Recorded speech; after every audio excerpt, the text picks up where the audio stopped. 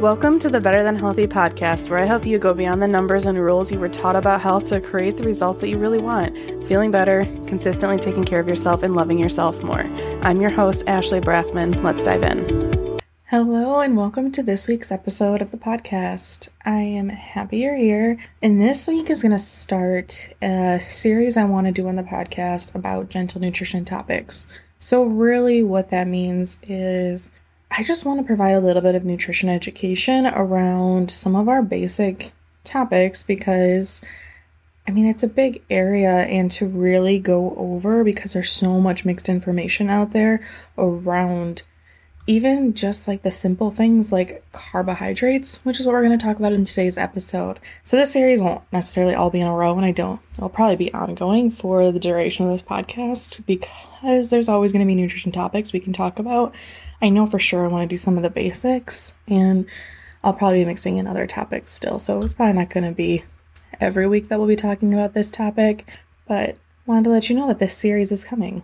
Because I also know that these are some of the more popular episodes when we are talking about some of the gentle nutrition topics. So I wanted to give you guys what you are kind of seem to be the most interested in. And you can always, as a reminder, you can always reach out to me, email me, and let me know if there's something you specifically want to learn about, and I'll cover it.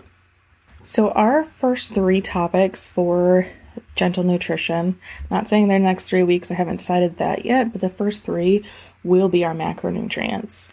So what a macronutrient is it's a food nutrient that provides calories. So there's only three of them. Those are carbs, fats, and proteins. So they're also they're larger because they're more complex because they're also providing calories, and so that's what provides us energy is macronutrients. And a lot of foods that have macronutrients also have micronutrients, which another difference is the quantity that we need these things into. Macronutrients we need a lot more than we need of vitamins and minerals, which are micronutrients. And our macronutrients, carbs, fats, and protein, we need all three of these in our diet. And I'm going to start with carbs because I know they're one of the ones that can be a little bit more fearful. People get more concerned about them. I also feel like there's so much misinformation out there about carbs because a lot of people, when I talk to them, when we're talking about what foods are carbs, they always go to the first ones, the ones that are villainized a little bit more, which are grains or sugar. And they don't even realize a lot of the healthy foods. Well, they might realize now because they're over the past year or so has been this movement against fruit because it has sugar in it, but really our carb foods are grains, fruits, vegetables, legumes, like beans, chickpeas, that category, and things that are more broken down like sugar. And really, carbohydrates, when our body breaks them down, they're all broken down into sugar in our body because sugar is the fuel source that our body can use. Our body is not taking a carrot and using the carrot itself as fuel. It has to break it down into the different components that are there. So it breaks it down into the glucose because that's what's stored. That's what is moved around our body. That's why it goes to blood sugar because that is the way it is stored and transported to and where our body has to digest it down to. And then also the other vitamins, minerals, same for fat and protein too. It has to be broken down into smaller pieces to be transported throughout the body.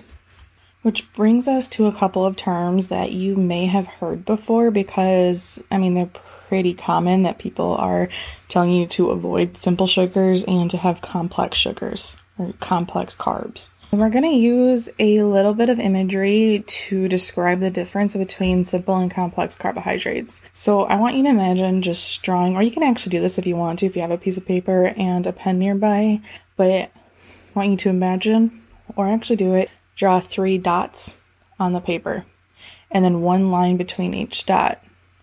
It's not actually the chemical structure, but we're not going to have like an organic chemistry lesson in here.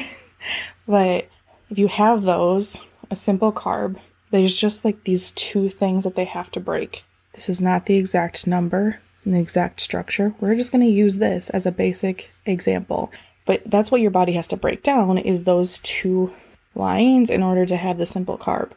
When you have a complex carb, I want you to imagine then taking like putting 3 dots down, put 2 rows of them, combined the 3 dots like we did the first time, do that to the second line, and then imagine a bunch of lines going between those 2 rows. So like with the complex carb, that's really what it's doing, is it's just, as the name says, there's more lines, there's more structural things that our body has to digest and break down. So when people talk about having a complex carb, it's that way, usually it's being promoted for having less impact on blood sugar levels and for keeping you feeling full longer because it takes longer to digest.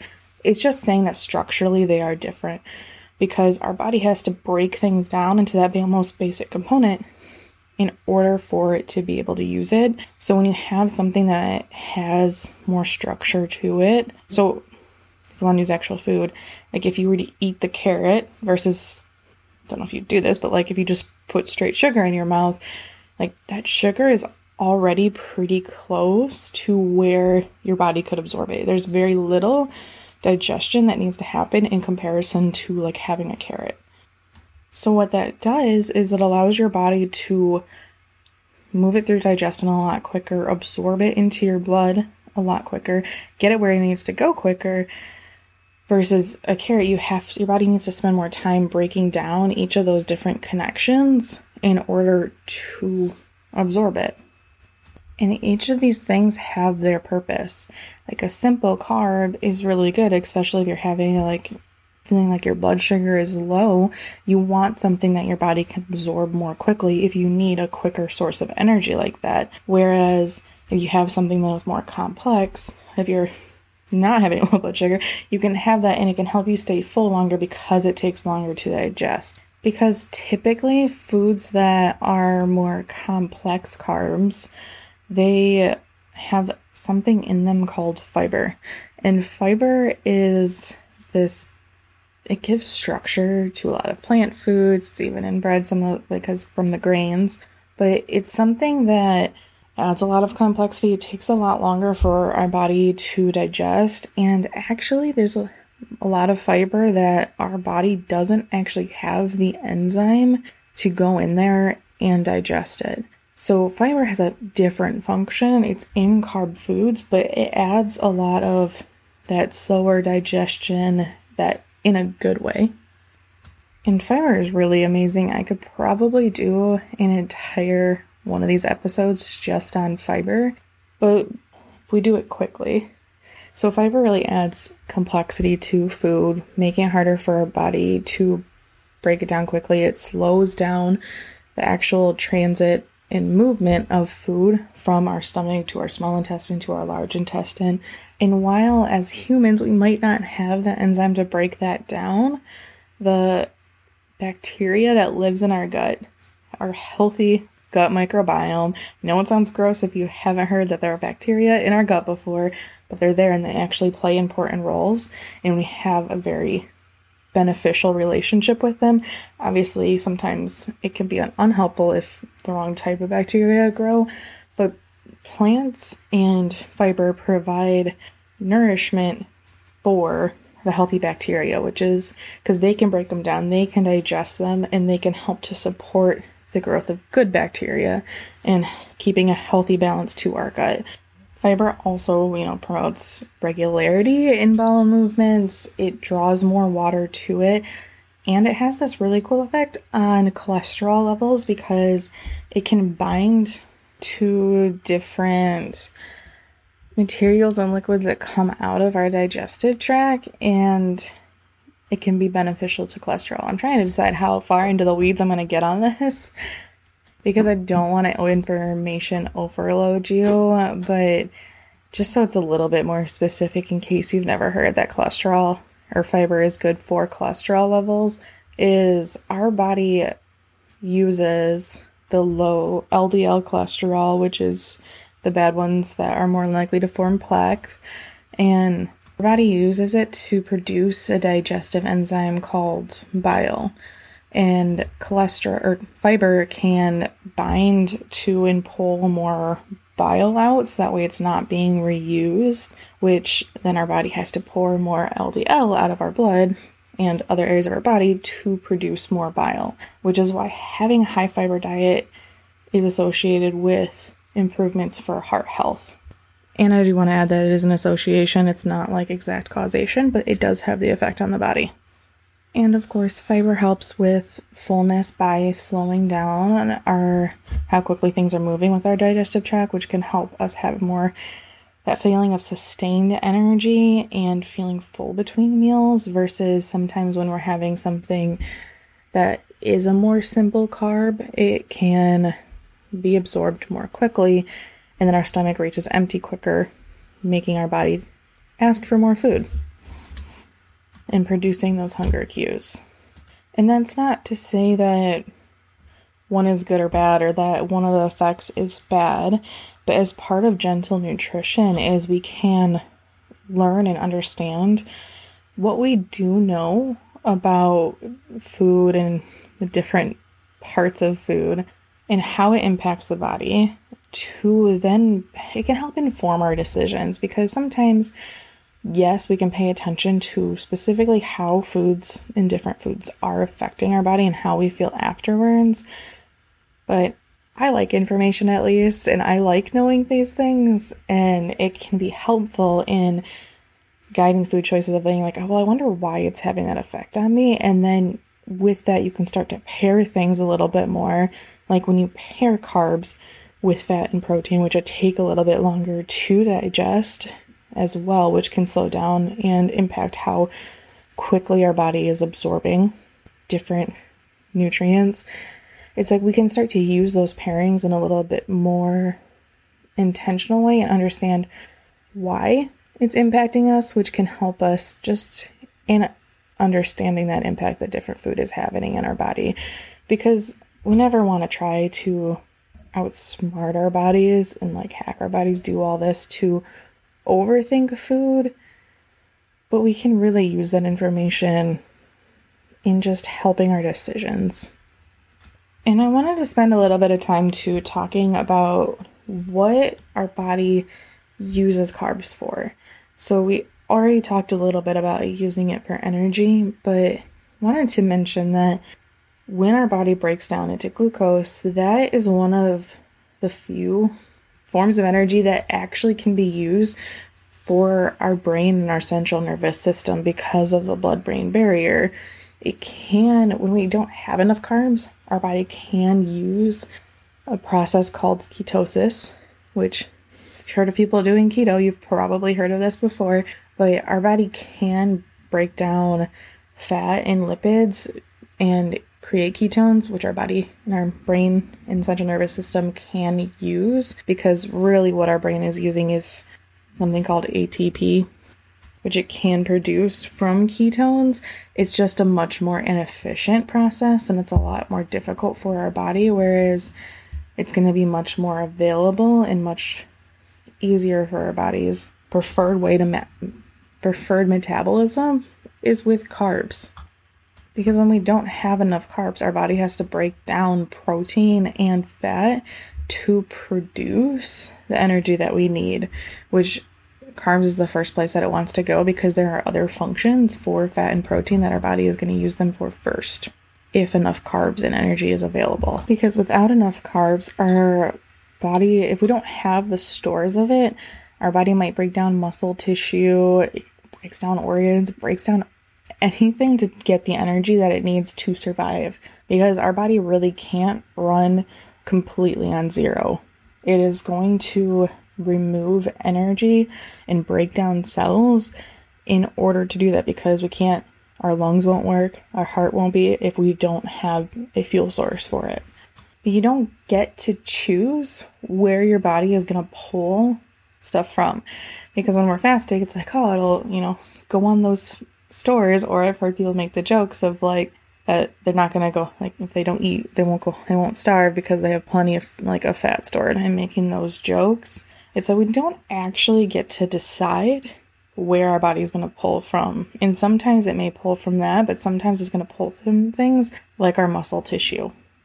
Because whenever we lose a pound, it's not 100% fat. It's muscle, it's organ tissue, it's sometimes fluids too, which It's not the same as breaking down for it, but that can be an extra part that comes off as just waste from some of the metabolic processes. And don't forget that a lot of carb foods contain the vitamins and minerals that our body needs. Other functions for carbs is it has a role in maintaining all of our different blood levels that we need, like our blood sugar level, regulating that, and regulating our lipids moving throughout the body, all of that.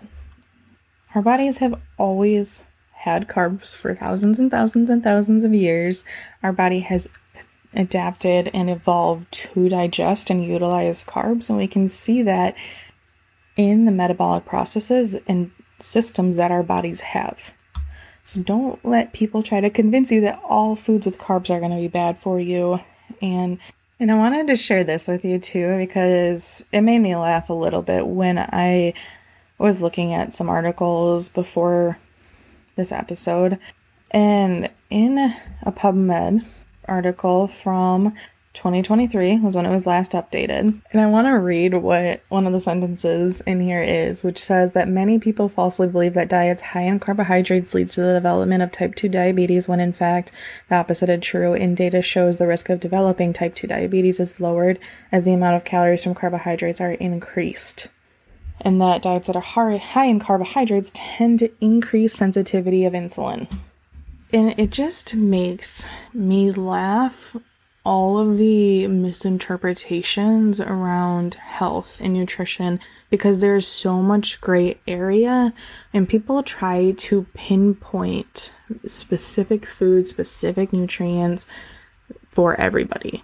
Like, this is something everyone should avoid, or this is the one way everyone should eat, because how many times have we flipped in the past few decades from carbs are bad, fat is bad, carbs are bad, fat is bad. It just keeps going back and forth and around all the time, because, we're in the middle, or maybe on the tail end now, of have more fat in your diet and no carbs and very low carb diets. And then we've had the different eras of extremely low fat and everything fat free and focusing more on having carbs. I think we do this somewhat as a culture because we haven't been able to outsmart our bodies. We keep coming up with all these different ideas of like, let me do this, let's try this. And none of it actually works for everybody, because really if diets worked, we would all be done after the first diet. Whereas we really need to spend more time just focusing and connecting with our bodies and how food is actually impacting us as an individual, because I could easily pull up another peer-reviewed reputable study that will tell me how I should limit carbs as much as possible, which makes it very confusing when people are trying to follow evidence-based information, because I could even go pose a question I'm in some dietitian groups where sometimes I'll ask different questions about how they'll handle things, and you can get hundreds of different responses for different ways to do it, even from professionals in the space, which is why it's so much more helpful to rely on yourself as the authority. So use other people for information, use the experts for the research they're finding, for the information of being like, maybe this is something that is affecting me, let me play around with this, use that information from experts, but maintain that you're the decision maker for yourself in your body, because nobody else knows what it's like to experience living in your body. They don't know what it's like when you eat a certain food and how that amount fits and feels for your body, or that amount of exercise, whatever it is. Nobody else knows how that feels in your body except for you. And carbs are a lot of times villainized because we can have this whole temptation mindset around them, or like, this is tempting me, or don't have this too much. And if I had $1 for every time I heard somebody say that, oh, well, if I just let myself eat whatever I want, I would just drink soda and eat candy all the time and have pizza. And if I had $1 for every time I heard that, I would be recording this podcast episode from some island somewhere, because that's what everybody expects. They expect when they're not dieting, when they're not being intentional about following a healthy lifestyle, that then they're going to do stuff like that, where it's just eating foods that they don't allow themselves to eat when they are being healthy. But the question I always want them to consider is, how would you feel if all you ate was soda, pizza, and candy? Because there's nothing wrong with those foods, but I know if that's all I ate, I would not feel good at all. Like, I would want just some water. I would want some veggies in the mix. I would want just some solid pieces of protein too. Because with that, it would just make me feel not good. Like I'd feel bloated. I would feel like I'd probably have heartburn, would have my energy levels all over the place, and I would just feel terrible. So when we have that concern, like, oh, then I'm just going to eat foods that aren't good for me all of the time, it's like if those foods are available to you, you're not going to want them all the time. And we have flavor fatigue too, where if we're always eating the same thing, we're always allowed to have it, we're not going to just want to eat the same thing every single time. And if you've never allowed yourself just to eat the same food all the time, like the foods that you want, then you may think like, oh, I would never get tired of eating this food. But trust me, I've thought that in the past before too, and I've had that concern before and heard that concern before, but it's never the case because we do have flavor fatigue. We like the variety because we get different nutrients from different foods. I hope you found this general overview of carbohydrates helpful. I hope it wasn't too much information given at once. Maybe I'll try to break these down even further in the future, but I probably will still cover fat and protein in a larger way in just like an overview episode sometime in the upcoming weeks or months. And because I do want to have these gentle nutrition focused episodes mixed in as well. And I hope you found it useful. If you have any questions or want any clarification, always feel free to email me and I can help to cover that in a future episode or let you know the answer to your question. All right, I hope you have a wonderful week. Thank you for listening to this episode of the Better Than Healthy podcast. If you want to learn to trust yourself around food so you can stop overeating and feel more comfortable in your body, I want to invite you to join my coaching program. Come visit me at foodpeacenutrition.com to learn more.